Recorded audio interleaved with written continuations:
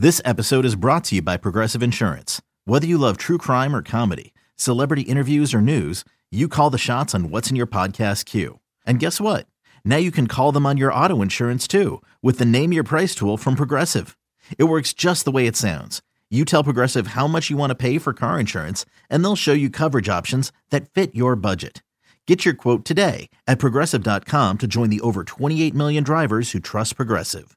Progressive Casualty Insurance Company and Affiliates. Price and coverage match limited by state law. It's the Dork Podcast. It's the Dork Podcast. Rich Keefe. It's the Dork Podcast. Hashtag. It's the hashtag Dork Podcast. Thanks for tuning in to another episode of Hashtag Dork, a bonus double dork week. My name is Rich Keefe, joined as always by Ryan Davey. Davey, how are you? You always love a good double dork weekend, huh? A double dork week. It's been a while since we've had the old double dork. People go nuts for it, and I'm glad we can provide it once again. Sort of a bittersweet episode, Ryan, as we have lost the great Stan Lee this week, and we figured the guy was so influential. I mean, if you go back and look through most of our topics over the close to 200 episodes that we have had, I mean, he's responsible for like half. Yeah, which is, you talk about people who are influential in this world, and I don't really see anybody who's even close. It's funny. I was thinking of that, and so, and I get it. You know, he co-created a lot of these. You know, Stan Lee wasn't the only guy working at Marvel, and like, I completely get that. There were a lot of really important guys like Jack Kirby and Steve Ditko and, you know, John Romita Sr. There was a lot of guys in the early days of Marvel that got this thing going. But who else do you think even belongs in the same class, like of the most influential hashtag dork people? Well, I was thinking about this, and I was thinking about, you know, who, if you were to give the stone, so each one of our stones is responsible for like one of our areas of pseudo expertise, right? Yes. So ultimately, I think you give the comic stone to Stan Lee. I think you have to, and there's definitely other guys. And what's funny is we were talking about Frank Miller a couple episodes ago, and it's like Stan Lee created these guys, and then there were people like Frank Miller and Alan Moore, and even more recently like Scott Snyder, who have taken established characters and put their own kind of flair on it, which made them even better. Right. But without Stan Lee, like, you don't have a bunch of those characters. No, and I think that's just it. And you have like Ditko too, and it's funny is like him and Ditko died in the same year, which is what was that? I think it was June for Ditko. Yeah, so it's been a rough year for comic books, losing those two guys for sure, like absolute titans. But you know, that might be just a fun episode to do. You know, who gets the stone? Who's the stone? Yeah, because again, so we've pretty much broken it down, and the last two stones are really up for grabs. But if there's 6 stones of dork, there's obviously movies, TV, video games, comic books. The other 2 are more sort of, I went with beer and wrestling because those are ones we've done episodes on, and those are kind of like, they've become sort of dork topics. Like, people are so obsessed with different types of beer and all that stuff. That's sort of taken on a life of its own. And then I think wrestling, like, I've always had a soft spot for wrestling. I don't know what would the other things be, like board games or like no. So I would music. I would break it down like, instead of doing just movies, I would have like a sci-fi stone and like a horror stone. Oh yeah. Movies is a huge. I mean, I would say 75% of our topics are movies usually. Yeah. That's a big. So speaking of that, the only other people that I even consider sort of like Stan Lee would be George Lucas. Right. Because like Star Wars is such a thing. Like in the movie realm, it's like really for us, it's like Marvel, DC, Star Wars, and then maybe we'll find like a horror or we'll find like a comedy. Maybe George Martin gets in there at some point. George Martin could, yeah, he's got a chance. I'm partial to Jim Henson. I think he's like in that category. Like I love the Muppets. I could do a Muppets episode. I could do a Fraggles episode. We could do either one of those. That would be phenomenal. I love those bastards. We could actually do, because then if you think about it, like the Labyrinth and like the Dark Crystal, like you could really do a whole. We can really get in there. There's a lot to unpack there. There's a Dark Crystal sequel or prequel coming. Oh, that's right. So you know what I might do this holiday season, Ryan? I think I might do and by me I mean an entire episode on the Muppet Family Christmas, which is the greatest Christmas movie of all time. It might even be available on YouTube. I think it might be too. You're going to put that ahead of like Elf and like Christmas Vacation? Yeah, for me, yes. It has Wow. I am obsessed with it. It was like a TV movie. We've talked about it before, but it's the Muppets, Sesame characters, and Fraggles all at one fucking farmhouse during a Christmas. Now, correct me if I'm wrong, but you are a big fan of Rizzo the Rat? Yes, correct. Yes. All right. I'm just making sure I knew that. He's I had in there. that down. He's in there, and it was a blizzard, Ryan, that they all had to stay in Fozzie's mom's farmhouse, and a lot of them met each other for the first time. And speaking of Rizzo the Rat, there was not a lot of beds anymore. They ran out of beds, and so Rizzo ended up sleeping in the Oscar the Grouch's trash can. Sure did. You know, I mean, it was pretty fitting for him, I thought. Yep. So he did that. And yeah, but that's probably it. I mean, Stan Lee, George Lucas, Jim Henson, Jack Kirby, like those are the old school guys that have created so much content for us. Yeah, and again, I forget how many people asked me like, well, how did he die? And like, he was 95 years old, we were talking about this in the group chat, but like people were asking me too. And I think I said he got into a bad batch of bath salts or something, Yeah. He's 95, but like, not to make light of it, obviously, but cracking a crispy boy there. Hey, here we go. Hey, one of the 6 stones, Ryan. There you go. It's one of the perks of podcasting at home now. Yeah, that's nice. But my point is like, even though he was 95, you just assume that he's the guy who's going to be around forever. Like you never think that guy's going to pass. But, I know, it's been in the news, he wasn't doing so well. And then, someone with like one of his kids, his, business partner was like trying to rip him off. And there was like that whole like elder abuse thing going on. Remember that? That was this year too. Yeah, so this was pretty messed up. So back in April, it was the Hollywood Reporter. They had this whole article, and they claimed that Stan Lee was a victim of elder abuse, and I guess that his business manager and like a memorabilia collector, and so his wife passed away a year ago, and I guess like since she died, was like isolating him from like his friends and associates, and was like trying to get his money, and I don't think it happened, and then. He ended up getting a restraining order against her, but that was really weird because that popped up in the news this week, like this year. I remember that being like, "Oh, Stan Lee," and you're like, "Oh, fucking elder abuse." Like, come on, man. Like remember there was that video that surfaced. They brought him out to some like con or some like some event, and he did not look like he knew where he was, and it was kind of it's kind of tough. Yeah. And it was not great. But then, he kind of snapped out of it for a little bit. And, watching some of the interviews with him recently, like he seemed sharp. He seemed like with it. You know what I mean? So it was different. It was different to see like the difference like 6 months made in that whole back thing. In 2012, he got a pacemaker put in. And so 6 years ago, he had to like cancel a bunch of his appearances. But then so when he went to Boston Comic Con, that was after that. So he kind of bounced back the last couple of years. But again, I mean, 95 is pretty incredible. And like a guy that was walking around and was with it, that's amazing. So good for him. How much do you think, I don't know unless you saw this, how much do you think he was worth? I'm trying to think like, it'd be interesting to see, cause it's gotta be like in the hundreds of millions, right? It's not. It's not? It's not. $50 million, which, again, is a ton and, whatever. But when you think of him and, like, what he created, because he didn't own all the rights to all these characters. Right. So, he's involved. And he also got, in a lot of these movies, he would get, like, sort of an executive producer credit, but it was sort of like, hey, like, shout out, my dog. Like you know what I mean? Like, it wasn't like I'm wondering how much of that money he came into like this late in his life, like starting with the Marvel Cinematic Universe, like how much he was worth, and how much of that is like new money. You know what I mean? Yeah, I bet a decent amount, right?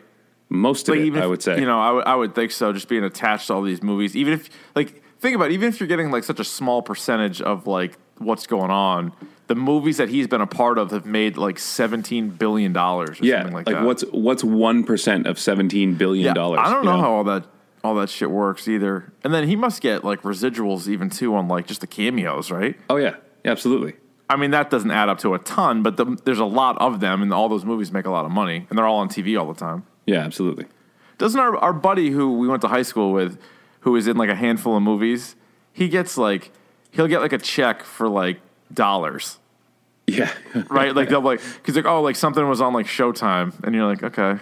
And he's like, yeah, I got a check for like 60 cents because they played the movie on Showtime this month. Because he was in like Osmosis Jones. You're like, all right. Yeah. Subsequently, he was the kid singing the national anthem at the Red Sox game where Rich got the finger from Jesse Orozco. See, all these stories connect, Ryan. Everything it's a crazy web that we weave, but it's there. If you were one of the 12 people who saw Osmosis Jones, he played Zachary, the kid who gave Bill Murray the bad oyster at the beginning of the movie. Yeah, and he was like explaining his science project to him or something. Yes. This same kid was in the Stuck on You. Yes. Deleted scenes. Yep. And he was supposed to be in Something About Mary, but he wasn't. Yeah, because his father actually grew up with the Farrelly brothers, which is actually yep. But he was also an actor. Like he wasn't just like a friend. No, like, he was an actor. He was a legit actor. Anyway, so we digress. Stanley, born December 28th, 1922 in New York City. He died November 12th, 2018 in Los Angeles. He really is, I would say, considered like the godfather of Marvel Comics, which got its start all the way back in 1939 as Timely Comics. It was then referred to as Atlas Comics, and then finally Marvel Comics, 1961. And it was really Stan Lee, Jack Kirby, Steve Ditko. Like, if you go back to all these, like, old-school classic characters, they really all trace back to, like, 3 or 4 guys that kind of, like, created them all together. And I think it got kind of, like, bitter at the end because Jack Kirby passed away years ago. He passed away in, like, 1994.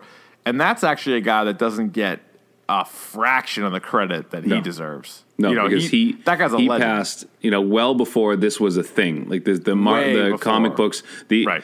I guess you could call it like the golden age of like comic book movies, not the golden age of comics. But he saw 89 Batman and maybe Batman Returns, so he kind of saw a little bit of that, but not what it is today. Because like.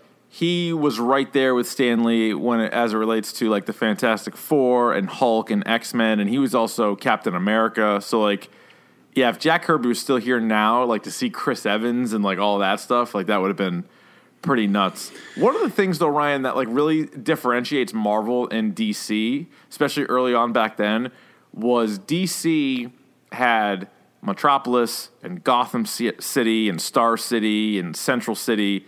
Whereas a lot of the Marvel characters were in New York. Which is fat. Here we are, real city, and like I think a lot of people like that really kind of connected them to it because it was like, oh, cool, like here's Spider-Man in like bouncing around New York City. Yeah, and I think one of the other lasting things that Stan Lee did, and all his team at Marvel did, was introducing characters that weren't necessarily completely comfortable with it. I mean, you had DC had. I go to Superman all the time and Wonder Woman and all these characters who are kind of like, unbreakable. And you have a character like Tony Stark who struggles with substance abuse. You have a kid like Peter Parker who doesn't necessarily comfortable in the superhero role and struggles with that. Hank Pym hit his wife. What's that? I said Hank Pym hit his wife. Oh yeah, Hank Pym. These are not superheroes that you would usually, like a Superman or, at the time in those comics where they were these kind of like perfect characters, like these best versions of what a human being is. And then, that team at Marvel comes in and they're like, no, these people actually have flaws, and you're drawn to these characters because they're actually like real people too. That doesn't get enough credit. I think that's one of those things that gets missed is that was, Stan Lee's lasting contribution to, the comic world. And again, I know he wasn't alone in this whole venture, but that kind of thing where, heroes are, have their issues too. And what's really cool too is where like the origin stories and how like the classic character has to have a classic origin, whether it's Hulk, Spider-Man, the Fantastic Four, Daredevil, but then also he was there for the X-Men. So it got to the point where you're like, all right, not all these people need to have like gamma ray accidents or like, you know what I mean? Like they didn't have to have they didn't have to have a spider bite them, like a radioactive spider bite them. Like now you're just born mutants. And so for him to do that, like that just opened it up. Like you're like, all right, we don't need, like we can create a superpower for like this next character, but we don't have to come up with this like insane background. We can just say, yeah, he was born that way. Like he's a mutant too. And what's crazy to me too is, you know, the whole reason that X-Men were created, the comic of X-Men was created was because Stan Lee was, if you've read anything, you know, that's coming out now, his stance on racism in the 60s, 50s and 60s, and he was very much opposed to the idea of racism and people who were being marginalized, they were just born that way. And that's kind of where the idea of X-Men came into play, is that these people who were shunned for something they had no control over, and now they're becoming heroes and they're becoming people who are, you know, worthy of.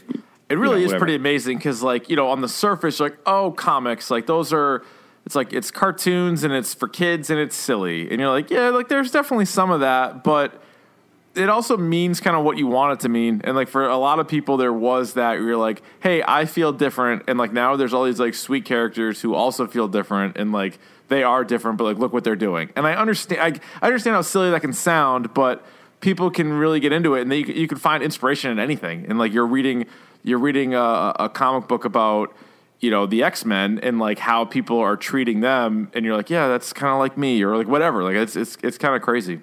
Yeah, and to think that comics were like throwaway things. They were meant to be funny. They were meant to be, you know, just kind of like for little kids, and or, you know, in the case of Superman, like propaganda, you know.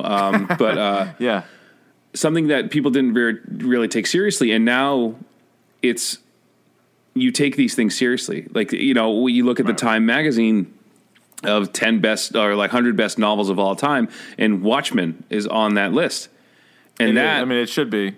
It should be. And that's a graphic novel. And I don't think that comics become popular without Stan Lee. And granted, like Alan Moore is going to be a successful writer in whatever he does, but the fact that he chose that medium after reading Marvel Comics and reading DC Comics, I think that's an important thing.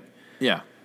You know, what's crazy to me is when you look at the characters that Stan Lee is responsible for, or at least partly responsible for, like, any one of them, like, you could hang your hat on and you'd be famous. Like, if you created Spider-Man, that's all it really needs to be. Like, oh, you created Spider-Man. Like, that's it. You know what I mean? Like, retire now. You did a great job. One of the most iconic characters of all time. Good for you. And you're like, oh, wait a minute, there's more? You're like, yeah, I also created Iron Man. You're like, oh, wow, Iron Man and Spider-Man? You're like, yeah, well, and Hulk. You're like, and Hulk? You're like, yeah, and Daredevil.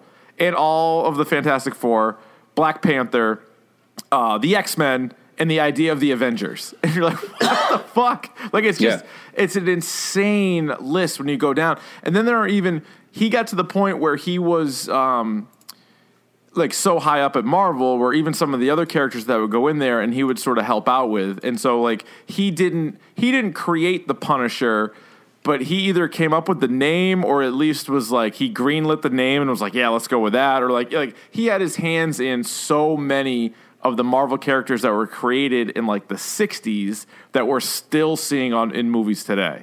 Which is, it can't be understated. And I know it's more of a complex history than what we're giving it. But yeah, it is. You know, I'm just still blown away by that whole list. And the fact that he created Spider-Man when he was 40 years old. Yeah. Is fascinating to me. Like, he spent all that time in comic books and creating but arguably his most lucrative and biggest character that, you know, of Spider-Man, he didn't come up with until he was 40 years old. No, it's wild. Yeah. And like for me, I don't know how you were, but for me, I was always growing up more of a Marvel fan. Like, I had more Marvel comics, I had more Marvel posters. I like, you know, the cards. Remember, I had that whole collection of cards. Yeah, you had the whole the trading cards. Yeah, I had all the trading cards. I was like obsessed with Marvel. I liked DC. I was always a fan of Batman, but I thought there were more. I thought the roster was deeper for Marvel. and I was such a big X-Men fan. Like I remember being super into X-Men, and in fact, me and Sharks are like AAU basketball team. Maybe it was right before AAU, but either way, it was like right around there. And Shark's dad was the coach, and so we had this team like we created, and he was like, we were kicking around names for the team, and we're like X-Men. And so we were the X-Men for like 2 or 3 years in basketball. And it was sad. I remember kids would be like, "Are you guys the X-Men?" I'm like, "Yeah, we're the fucking X-Men." Like, yeah, we are. Get over it. But those kids are probably like sweet or like nerds. I was obsessed with Marvel. Yeah, we were nerds, but we were also good at basketball, as it turns out. But so I loved Marvel. And then later on, like once I really dove into all of like the Batman graphic novels, like I realized I'm like, you know what? If you're stacking up comics, I think DC overall has better stories, really because of Batman.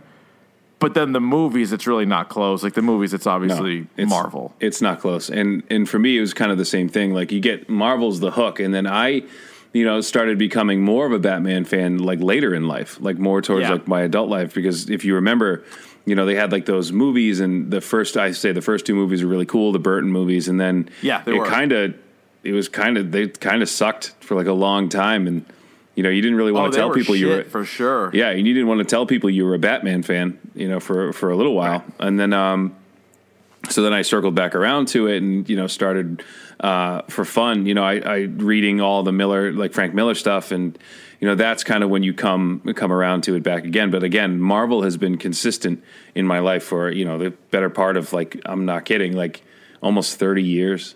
Of my life just being around Marvel Comics, and whether it be, comics. What do you think's the best Marvel story? Like the best like graphic novel with Marvel characters? I mean, the original Civil War is really good. I like Civil War. I like Old Man Logan. I really love Old Man Logan. I think honestly, we talked about it last week on the Netflix Daredevil. I think Daredevil Born Again and Man Without Fear are right up there for me. Yeah, and for me, I'm looking at... Oh, what one's really good is Marvel 1602 by Neil Gaiman. That's the one. Yeah, that's the one I was thinking of with Neil Gaiman. That one's sick. Yeah, that one's really good, actually. Yeah, that was one of my favorites, too. Have you read Marvels? I have not. Marvels is really good. Check that one out. Marvels is good. It's got like most of the universe in that one. Carnage, I remember the very first one that I was like absolutely hooked was the series, the Ultimate Carnage series with Spider-Man, Venom, and Carnage. That was like when I when I was first hooked into Marvel. That was it. That's for good. Sure. Well, so's like World War Hulk and Planet Hulk. Those were good. Mm-hmm. I mean, they definitely have their stuff. I even like, as goofy as it is, or as sort of like outer spacey as it is, like the Infinity War stuff is good. Is Infinity Gauntlet is good. The other ones are a little nuts. It gets a little crazy. They get a little out there. And even some of the Guardians of the Galaxy, like once they really, and by the way, so Stan Lee was one of the creators of Groot, like going all the way back to Groot. Yeah. You know what I mean? Like he just has his hands on so much stuff. And what's funny too is I think what really got Marvel Comics, like put them on the map and got them going, and it's almost ironic in a sense, is Fantastic Four, who now are like the forgotten kind of shitty, like all these other characters. Like, could you imagine, like, take like middle school version of you and be like, hey, in 2018, like Marvel's going to be the most popular thing in the world, and the Guardians of the Galaxy are going to be the most popular characters, and nobody's going to want to see a Fantastic Four movie. I'd be like, what? Like, you're out of your mind. Like, the Fantastic Four was the Mount Rushmore of Marvel for a while. It was like just those four. It was like, these are the four best characters we have. And now they've been out of print for a while. They're actually rebooting the Fantastic Four. Like, they've been out of print, which is... Yeah, they weren't even... Right, that's not... It's like, it's one thing not to have a movie about you, but to not even be having a series in comics about you is nuts. And by the way, I made a mistake. I said Ultimate Carnage. Everyone hopefully knows I meant Maximum Carnage. Oh, Maximum Carnage. By the way, and that's when I first discovered like art, and I realized that like after John Romita Jr., like Mark Bagley is like one of my favorite Spider-Man artists with the huge eyes and kind of like Yeah. He definitely has like a style. So not Ultimate, but Maximum Carnage. Maximum Carnage. I'll clean that up in post. Yeah. But yeah, there's there's so much stuff that he is connected, like Black Panther, and just down the line that he's been connected to. And now the other thing, obviously, is all the cameos that he has been in. Like, that is sort of take on a life of its own. Right. Like, waiting to see who Stan Lee is going to play in everything, by the way, which I love. Like, if somebody talks to you about Stan Lee cameos, it's not just MCU movies. Like, it goes back to Fox properties, Sony properties. You'll even see him on, like, posters in the Netflix Marvel shows. Like, it's everything. But maybe one of his best performances, and I want to say the first time I ever saw Stan Lee in person, and by in person I mean on a movie, was Mallrats. Oh yeah, and I think for me that was it. I probably saw Mallrats like in middle school or whatever it was, and like I had heard the name, I had read plenty of Marvel comics at that point, but I didn't know what he looked like, I didn't know what he sounded like, and then that scene with him and Brody, which first of all, Brody he'd be in the Dork Hall of Fame. Like, he's like Randy Meeks. Like, he'd be right in there.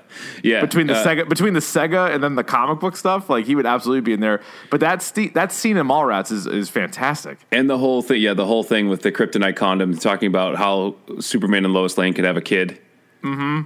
That was a fantastic conversation, and one that, you had.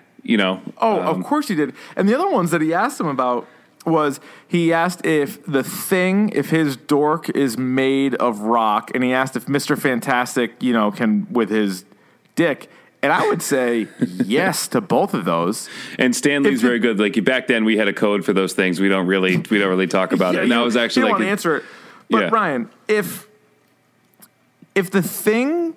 his dick wasn't made of rock, how weird would that look?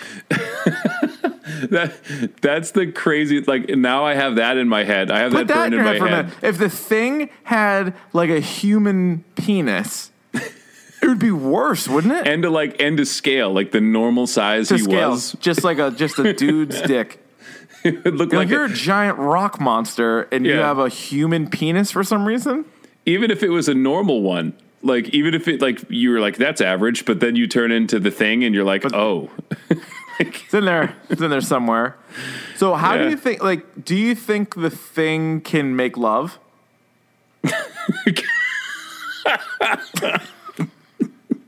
Just how you asked me that is the most ridiculous thing ever. What do you mean? Do you or do you not think the thing could make love? Because he has a relationship in the one movie with the puppet master's daughter. Can the thing make thick and warm? Is it what you're asking me, right? Can the thing make thick and warm in the warm? And first of all, you're on board with rock penis, right? It has to be. Yeah, I mean, that's going to be uncomfortable for anybody, But somebody would be willing. There's a lid for every pot, Richard. There really is. But right? Some people are into it. So I think some people would ask for it by name. The other one is Mr. Fantastic, and that's another situation where, for sure, right? It's not just arms and legs, because the giveaway there is like his fingers and his nose and everything else can also extend. Well, my issue is like with Mr. Fantastic, and I might be in the minority here, but the reason, those are all things you can move on your own, like your arms, legs, neck, feet, hands. Like, those are all things you can move on your own. Well, let me stop you right there. It's like that scene in The Office where Dwight Schrute's like, I can actually retract my penis up into itself. And he kind of makes the face like, there I go, I just did it. Or like an Anchorman. I'm taking it in right now. Taking it in right now. It's the pleats. So you're suggesting that would remain the same? I would, for everyone's sake, everyone involved, I hope so. Do you think we're going to see the Fantastic Four on the big screen anytime soon? Not anytime soon, but I'm really intrigued as to, the reason I'm so invested in Infinity War and all of these things and everything this has been building to is there's got to be, they have to reset some stuff after this. Are you a little scared on what's going to happen? Because I feel like you're going to like outer space and like from there and like, because now it's going to be really tough to make a movie and you're like, oh, this guy's got to stop that bank robber. And you're like, well, no, Thanos just destroyed half of the population. And once you get to the point where all these superheroes are friends with each other, like I love it, you love it, we all love shared universes, but then it's like no problem can really be that bad for one person because you would call a friend or you'd call several friends. Yeah. So aren't they getting to the point where the thing is going to burst? Or I guess, as you said, like it's going to have to reset somehow. Or, we do another large-scale civil war where now, like, after this whole thing, like, now they're at each other again, Yeah, that or, like, in D.C. where they have, like, the Earth 2 situation where it's like, all right, like, that's that, and now we're over here. Like, they're going to have to do something because, like, after Avengers 4, I feel like the stakes are going to be just so big. Yeah, you can't really – you got to kind of go small again, right? Yeah, I think so. Because some of those movies are great, like, but they become more difficult to take seriously if you're playing in the bigger universe. Yeah, So, but going back to Stan Lee's cameos, it actually, believe it or not, started in the X-Men movies. You remember he was the guy on the beach. He was like the hot dog vendor. Oh, yes, I do now. In like the first X-Men movie, which came out in 2000. So a lot of the attention goes to the MCU movies because he keeps popping up. And, every time you're in the theater, people applaud and they go nuts for it. But it actually started in that Fox X-Men movie, which I know it came out after Blade, but it was really the jumping off point for, holy shit, people want to see comic book movies. Yeah. And that, so I would say X-Men and, the Raimi Spider-Mans are what kind of brought those which back he was to life. also in. And so if you like the cameos, and most people do, you need to thank Bryan Singer for asking him to be in X-Men 1. Just be like, hey, it's Stan Lee. He invented the X-Men. Let's have him in there. So he did a cameo. And then Sam Raimi had him in the first Spider-Man. And then from there, they were off and running. He was in the Ben Affleck Daredevil. He was in your boy Ang Lee's Hulk. Yep. He was in Spider-Man 2. He was in the first Fantastic Four, the Jessica Alba Fantastic Four, Chris Evans Fantastic Four, and he actually played Willie Lumpkin in that one. Which if you read the Fantastic Four comics, Willie Lumpkin's always at the Baxter Building there. And then from there, he was in Spider-Man 3. He was in Fantastic Four: Rise of the Silver Surfer. You remember that one? He was trying to go to Mr. Fantastic Invisible Woman's wedding, and they were like, no, you don't have a ticket or whatever. Yeah. Or like, you're not allowed in At the very beginning, yeah. Good. Then he was in Iron Man. So that was at the end. It's like, all right, here we go. Now he's in the MCU. But think about that, though. He was in, 6-7 movies before the MCU even started. Right, which is... It's unbelievable, man. Like, it's unbelievable. And again, so late in life. He's been an old man for a long time. Oh, yeah. Oh, for sure. Then he was in The Incredible Hulk, the Edward Norton movie. And then you keep going. He was in Iron Man 2. He was in Thor. He was in the first Captain America. He was in the Avengers. But then he's also, the same year he was in the Avengers, he was in The Amazing Spider-Man, which I love because it's like, all right, the Avengers is clearly an MCU movie. The Amazing Spider-Man, you're not even sure what the hell it is, but it's a Sony property. But he also pops up in that. So he's like the one guy that can go in wherever. Yeah, and that was one of my favorite cameos. 3? What? That was one of my favorite cameos when he was the librarian with the headphones on and they were fighting around him. Yeah, that was a good one. Yeah. That was definitely a good one. Let's see. After Iron Man 3, where he was a pageant judge, he was in Thor: The Dark World. He also, along the while, is popping up in TV shows, too, like Avengers of S.H.I.E.L.D. He's in Winter Soldier. He's in The Amazing Spider-Man 2, which is a dump of a movie. He was in Guardians, which was great. That was the one, remember when he was like hitting on like a young girl? Yes. That was a pretty funny one. But then he was in Agent Carter. He was in Age of Ultron. He was in Ant-Man. He was in Deadpool. Deadpool was a really good one. That was a good one. He was the strip club DJ, yeah. Was it Chastity? Who did he call onto the stage? I think so, yeah. He was in Captain America Civil War. He was in X-Men Apocalypse. He was in Doctor Strange. Let's see. Oh, Guardians of the Galaxy Volume 2. Let's stop on that one for a second. Because this is, if you're asking, like, favorite Stan Lee cameos, I think this is my favorite one. I agree. this is also my favorite, where he is either he's either the Watcher or he's like just works for the Watcher or something. Mm-hmm. And I love the idea that you're like, all right, this is perfect. Like, because this is a character they haven't used yet. It's like a weird character. You put him in there and you're like, all right, that explains why he's in all of these movies. And they all are, even if they're in different like Earths or whatever, like fine, like he sees all of it. And so everything that he was doing was for a reason. Like that would, whoever came up with that, it might have been James Gunn, I don't know. Perfect idea. And it was perfect because he's explaining, he's like, oh, and then that one time they had me on this place and I was doing this and I was an astronaut. Like, so not only are all of these universes connected, but that Stan Lee character is the same. It's the same guy in every single movie. I love it. Like that was perfect. Like what a great payoff. Think about it. When he did Guardians 2, that was 17 years after he did X-Men. That's nuts. Amazing. And like a million roles. So that was perfect. So I love that. Then the same year he's in Spider-Man Homecoming. He was in Thor Ragnarok, where he was the barber, which was pretty good. He was in an episode of The Runaways. He was in Black Panther. He was in Infinity War as the bus driver. He was in Ant-Man and the Wasp. He was even in Venom. Remember? He was in Venom, for God's sakes. He was in Venom. And let's not forget, he was in the Spider-Man PS4 game. Which is, that was incredible to see. You wondering how they're going to do that, and then he winds up being, and what's amazing about Stan Lee is you knew the voice as soon as you heard it, because they had his voice first.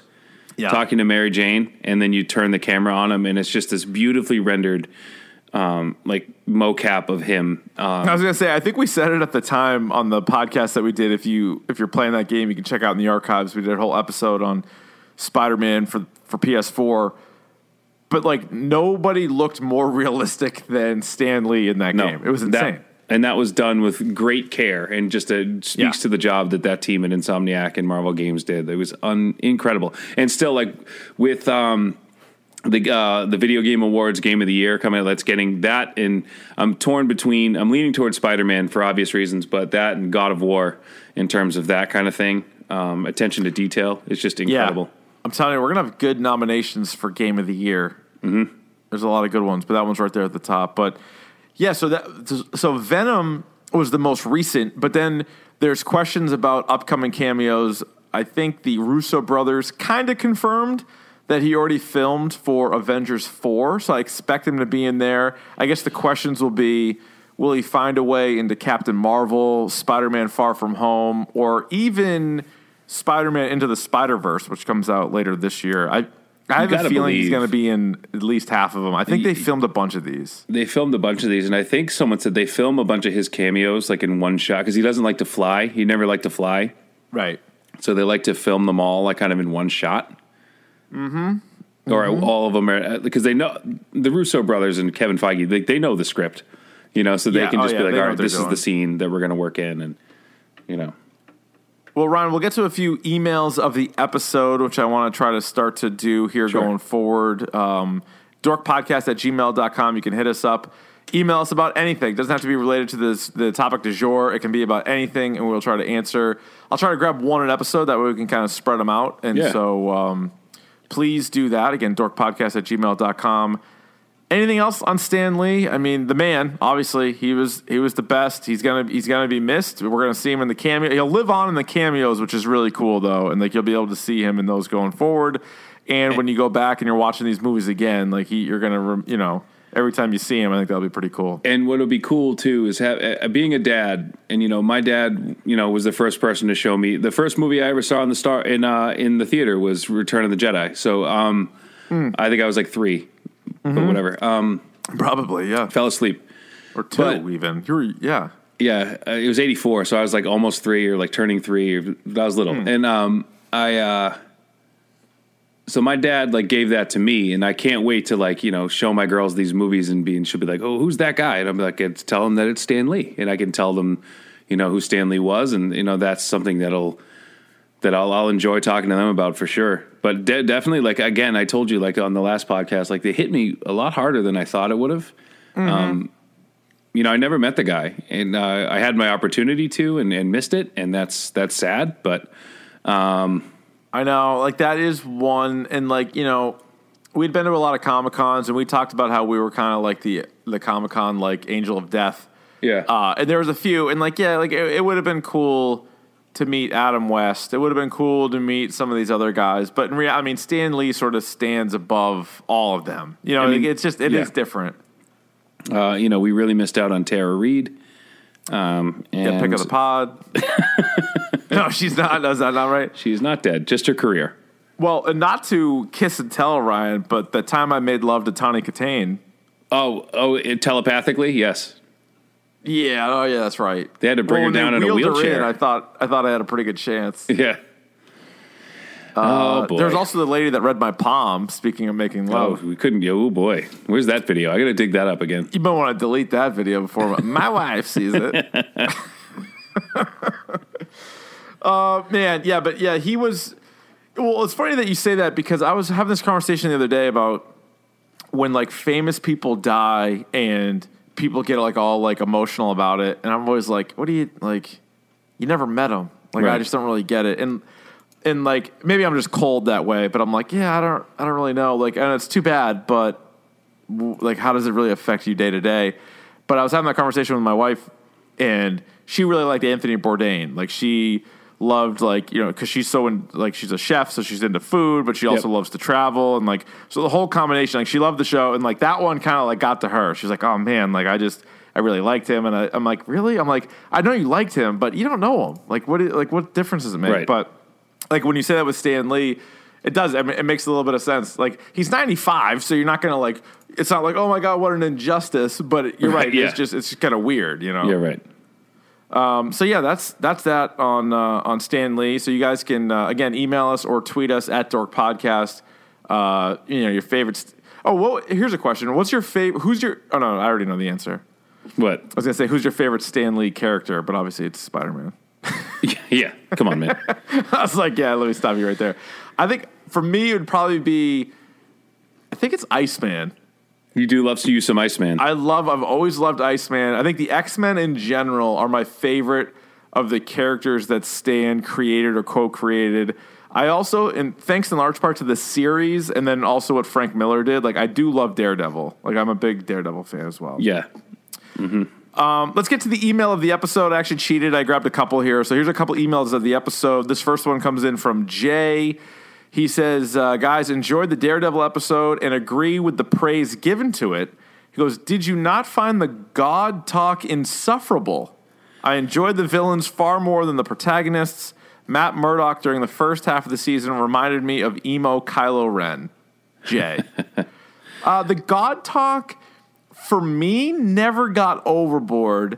I guess I can understand for some that it did, but I do think for the Daredevil character specifically, especially with his mom being a nun. I was trying to say mom and nun at the same time. Classic mix-up. Classic. So his mom, I guess, is what you would say. I thought it was just right. Like, there's going to be a lot of that, but that's sort of the point. And if you saw the teasers for it, it was always like Bible verses. So like you kind of knew it was going to be religious, but I didn't think it was nuts. I didn't think it was nuts. And like you said, I think it was central to who that character is and the motivation to, had Matt Murdock not been raised the way that he was in his faith, that would have been a completely different series. Like, I think, and this is going to sound, that character, if not Catholic, like, offs himself, Yeah, you might be right. But I think that played so deeply into that character that it made sense to me that they had those types of talks and talked openly about it. And right. Had it not been, if they just decided to make Matt Murdock a Catholic, I think that would have been a little overboard for me. But if you're a fan, and I'm not saying the person who wrote the email isn't a fan. No, what I'm saying is, like, if you've read all those things, you understand that that's kind of important to who Matt Murdock is. The greatest graphic novel ever of Daredevil. I mean, maybe some people think it's ever, but just of Daredevil is, first of all, it's called Born Again.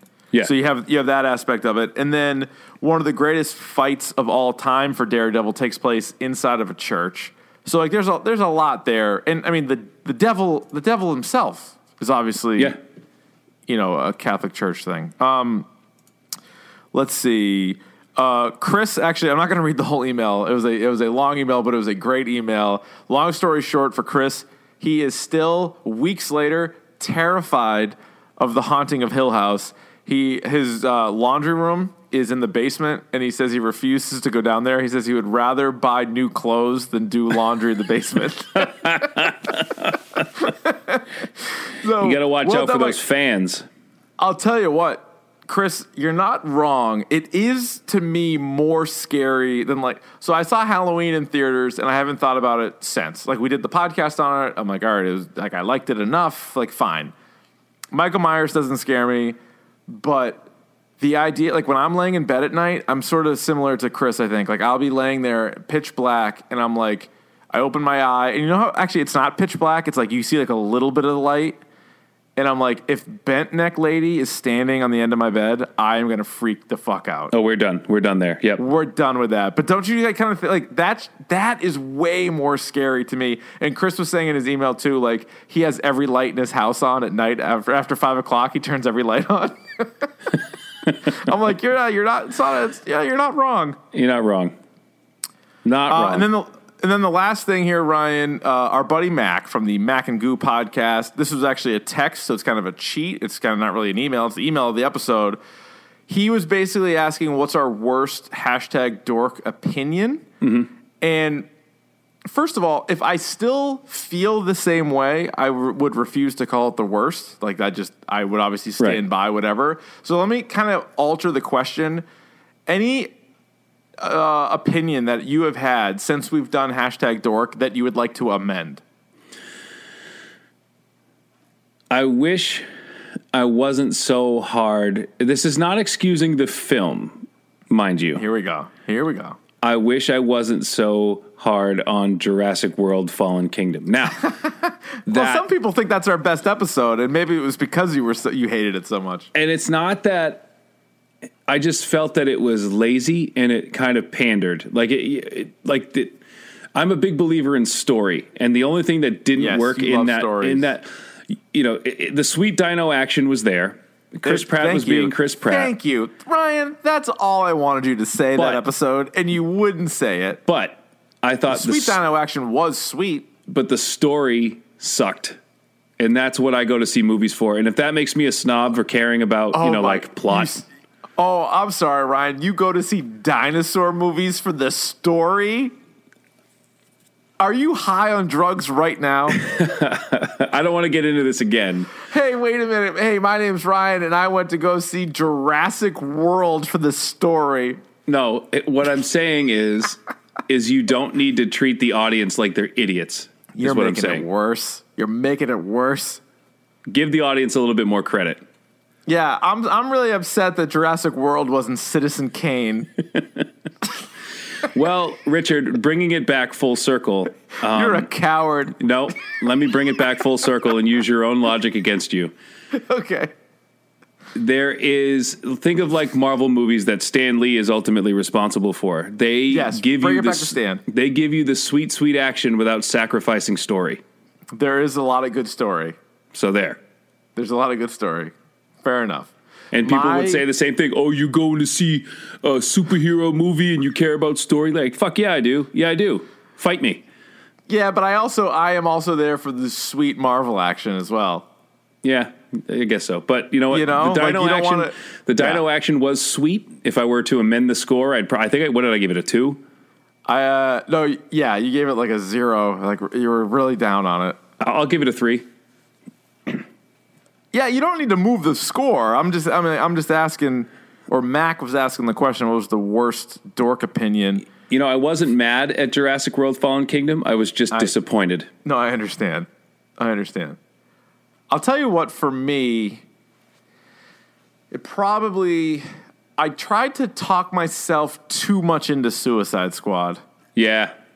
I think that was my biggest problem. I tried to talk. I was like, you know what? Not that bad. Harley Quinn was good. Deadshot was surprisingly good. but it is a terrible film. And I was way too easy on it. I don't know why. Maybe I think what it was is I was so happy that they made a villain starring movie, which has like never really happened. Right. And so I was like, I love the fact that they took a chance on it. And I actually did like Will Smith and Margot Robbie. I thought they were both good, but the movie does suck out loud. Now let me ask you just for, why does that movie stink? Why does it stink? Mm-hmm. Well, the villain is terrible, or like they're all villains, but like the main, like the Enchantress thing and whatever all that was is bad.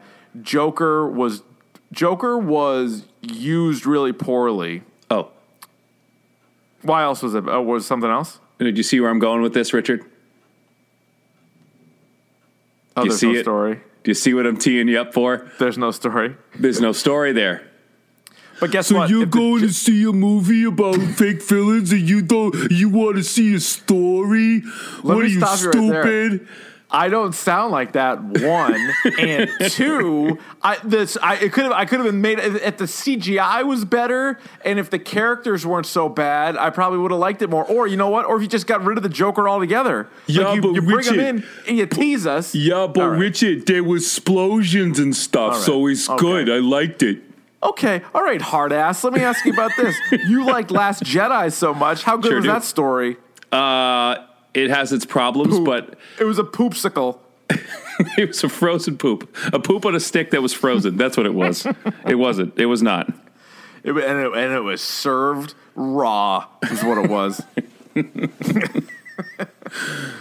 What are you, an asshole, coward? You like stories? What are you, an open asshole?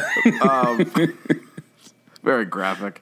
Very graphic. Sorry, we're getting at each other here. I do like stories. I'm a big fan of the Adventures of Huckleberry Finn. It was a good story. Just a good amount of racism in that book. Just the right amount. Can they still teach that in school? We do. We actually do. Do you edit it? Nope. Do you say, hey, don't repeat that? Do you know? Yeah, we do. Well, high school kids, so hopefully we don't have to say that. But true. We call those, when someone does something wrong, Richard, and we look at it as a group, we call those teachable moments. Yeah, they really are. I've had a few of those in my time. Yeah. I told the story today about, so did you see that scene in the Pittsburgh Steelers locker room where they were all like rating Le'Veon Bell's stuff? Yeah. I was telling the story on the air today about how it was either junior or senior year of basketball, and one of the kids on our team. And so back then, and maybe probably still now, they're like, hey, whatever jersey number you are, like, here's your jersey, and then here are the matching shorts for it. And so, so if your jersey's a large, you're getting large shorts. Like, that's just how it goes. Mm-hmm. So, like, 2 or 3 games into the season, one of the kids on our team got kicked off the team for drugs. And he was a big kid. He was like one of our centers on the team. And so coach comes in, he's talking to us. It's like, we're like all huddled around. And he's like, hey, by the way, like so-and-so, he broke the rules and blah, blah, blah. So he's off the team. And like before anybody could move, I go, I got dibs on his shorts. And they're like, they go, what? I go, yeah, he's got the extra large shorts. I go, these shorts aren't baggy enough. I'm like, give me those shorts. And they're like, oh my Christ. And then the rest of the season, I got the shorts. They're like, they weren't being used. So I wore the sweet baggy shorts. So quick to jump in the kid's grave. Like so quick. Well, that kid, first of all, not that good of a player. And then you can't not do drugs during the season. Like if it's that important to you, don't do drugs during the season. Come on. Remember those kids doing drugs in your dorm your freshman year, almost burned the dorm down? Mm-hmm. Yes, I do. I also remember kids in my dorm doing like a ton of cocaine, and yet our head of house was mad at us for playing video games so much. Which, I'm like, well, or you could go 2 floors up and stop getting mad at us for playing Tekken, and you can go up there and stop the kids from doing booger sugar. They got that white girl up there, I mean, I'm no narc, so I didn't say that, but that's what I was thinking. I was like, you know what? Could be worse. Could be worse. The goddamn video games. Get off my back about the video games. Yeah. And he's like, stop playing video. What are you, mad at the video games? That's actually not how that guy. That's not how that guy talked. But hey, there's no story in the video games. Tell me a story, stupid. I'll tell you a story. How about that Catcher in the Rye? Did you ever read that? I'm teaching that book right now. All a bunch of phonies. Oh yeah, you're all a bunch of phonies. That guy seems like he had some problems, but yeah. Anyway, Ryan, anything else Anything else you want to hit on here? Story is king, as always. What do you want to do next week? Just the list of the best stories? Yeah, let's do best stories, hands down. Let's do it. What an episode title. Let's best have stories. Let's have a hour-long episode on continuity and why it matters. Continuity. Well, all of the Dork episodes tie together. You can go back, just pour through the archives. They're all related. They all connect. Character and plot development for you dum-dums. Yeah. That's what right. we're going to do. Everybody's an idiot. No, everyone's not an idiot. People are way smarter than me. Great. But oh, by the way, we this week, and like I check it every once in a while just for shits and gigs. That would be the iTunes rankings. Sure. This week we popped the top 200 rating. 200, ranking. baby. Hey, look who's back, baby! One of the best podcasts in the world, baby! And it's because of you guys. You guys, listen to this right now. It's because of you. You son of a bitch. You did it. And yes, but if you're listening to this on your radio, your headphones, you're listening to this work, we are talking directly to you, you glorious, spectacular son of a bitch, you. We're talking to you, Steve, Bob, Carl Mike, with a K. Carl with a K, and Carl with a C, Sandy, Leon. That's a catcher for the Red Sox. He is a catcher for the Red Sox. That's one guy, listens. jackass. Yeah. Ryan, next week we have, I think, an opening. We got an opening. Free play. So we do. We have a free play. So get in there. You can email us. We'll probably come up with an idea on our own, but we do encourage you to email us nonetheless, dorkpodcast@gmail.com. Also, tell a friend. Tell a friend about what's going on here at #Dork. Get more people listening to #Dork because now you'll have somebody to talk to about what you listen to, right? It makes a lot of sense. Yeah, and you gotta point your finger in their chest and say, like, "Why aren't you listening, you dummy?" Really stick it in there, right where it kind of hurts, like where it's a little sensitive, right there in the center of the chest, right where the what do they call it? The xiphoid process, that little piece of bone. That's exactly what they call it. Just stick your finger right in there. You listen to Dork? Why not? What's the matter with you? What are you, it's some sort of asshole? It's available on most podcast locations. Yeah. Such as iTunes, where you can leave us a review. You can subscribe to the podcast, do all of that. It's very nice. What else we got? Twitter, @Dork Podcast. We got the youtube.com/Dork Podcast. I don't know what to do on the goddamn YouTube, but we'll figure something out. We'll get something on there. I love ghetto streaming is my favorite thing. I should go back to the ghetto stream. I ghetto streamed Sonic the Hedgehog 2 for like close to an hour, but I didn't beat the game, and I was just like, do I really want to post this? Like, I got super far, obviously. I played for an hour with no continues, and I'm just like, I don't even know if I want to post this. So there's that. You can stream on YouTube, right? Like, you can stream on YouTube. You know that, right? Yeah, but not on the way my Nintendo's set up. No, you can't. But yeah, see, Ryan, there you go. That's going to take some legwork, but you can do that. There you go. Thank you, Doctor. What else? Oh, you be twitching. We be twitching tonight every Tuesday, Thursday, Friday. We be doing it. Tuesday, Thursday, Friday? Yep. Is that the schedule? That's the schedule for now. With the way it stands right now, that when vacations come up, those are all subject to change. But those will be posted on Twitter @ArvonD. And it's Movember. It is Movember. Throw Davey a couple of bucks. It's going to a good place. Yep. We don't ask for much here on the goddamn podcast. Throw him a couple of bucks. I'm going to kill you. I will. So that all those links are on I have them on my Twitch, my Twitch page, my Twitter page. Those links are everywhere. If you guys want to do that, I am very close to my goal. So of $2,000 for the month. So nice. Please, if you have the means, please consider donating to that. Guys, thanks so much for listening to #Dork. It does mean a lot to me and Davey, so we appreciate that. We'll keep pumping out this sweet content for you, so don't worry about that. I'm going to leave you, Ryan, with this. Our good buddy Opie the Poet, who is the first voice you hear every Dork episode. The intro song is from Opie the Poet. He did. So I don't know if you saw this a while ago. Some guy, is it Chris Nissan or something? He wrote an article called Decorative Gourd Season, Motherfuckers. And it was like a pretty popular, like, this guy wrote for like The Onion. He also wrote for a few other things. And it's like I guess it's kind of a popular article about how sweet gourds are and like how it's decorative gourd season, motherfucker. Yeah. And so anyway, our buddy Opie took most of what he wrote and he turned it into a rap song. So it's very funny. You know, Opie didn't write it, but he put it together. He put it to music. So we're gonna end the episode with Opie. You got anything else before we get to Opie, Ryan? Just a final thought that cheese is just a loaf of milk. Is that right? It is now. I love cheese. Love cheese. All right, we're done. It's decorative gourd season, motherfuckers. Yeah. What you know about gourds? What you know about gourds? What you know about gourds? Hey. 'Tis the motherfucking season to get to the store to get you some gourds, specifically gourds that are decorative gourds. Decorative gourds, cause it's decorative gourd season, motherfucker. It's fall, y'all better get to the store for the baddest, fattest, festive ass horde of some decorative gourds. Decorative gourds, cause it's decorative gourd season, motherfucker.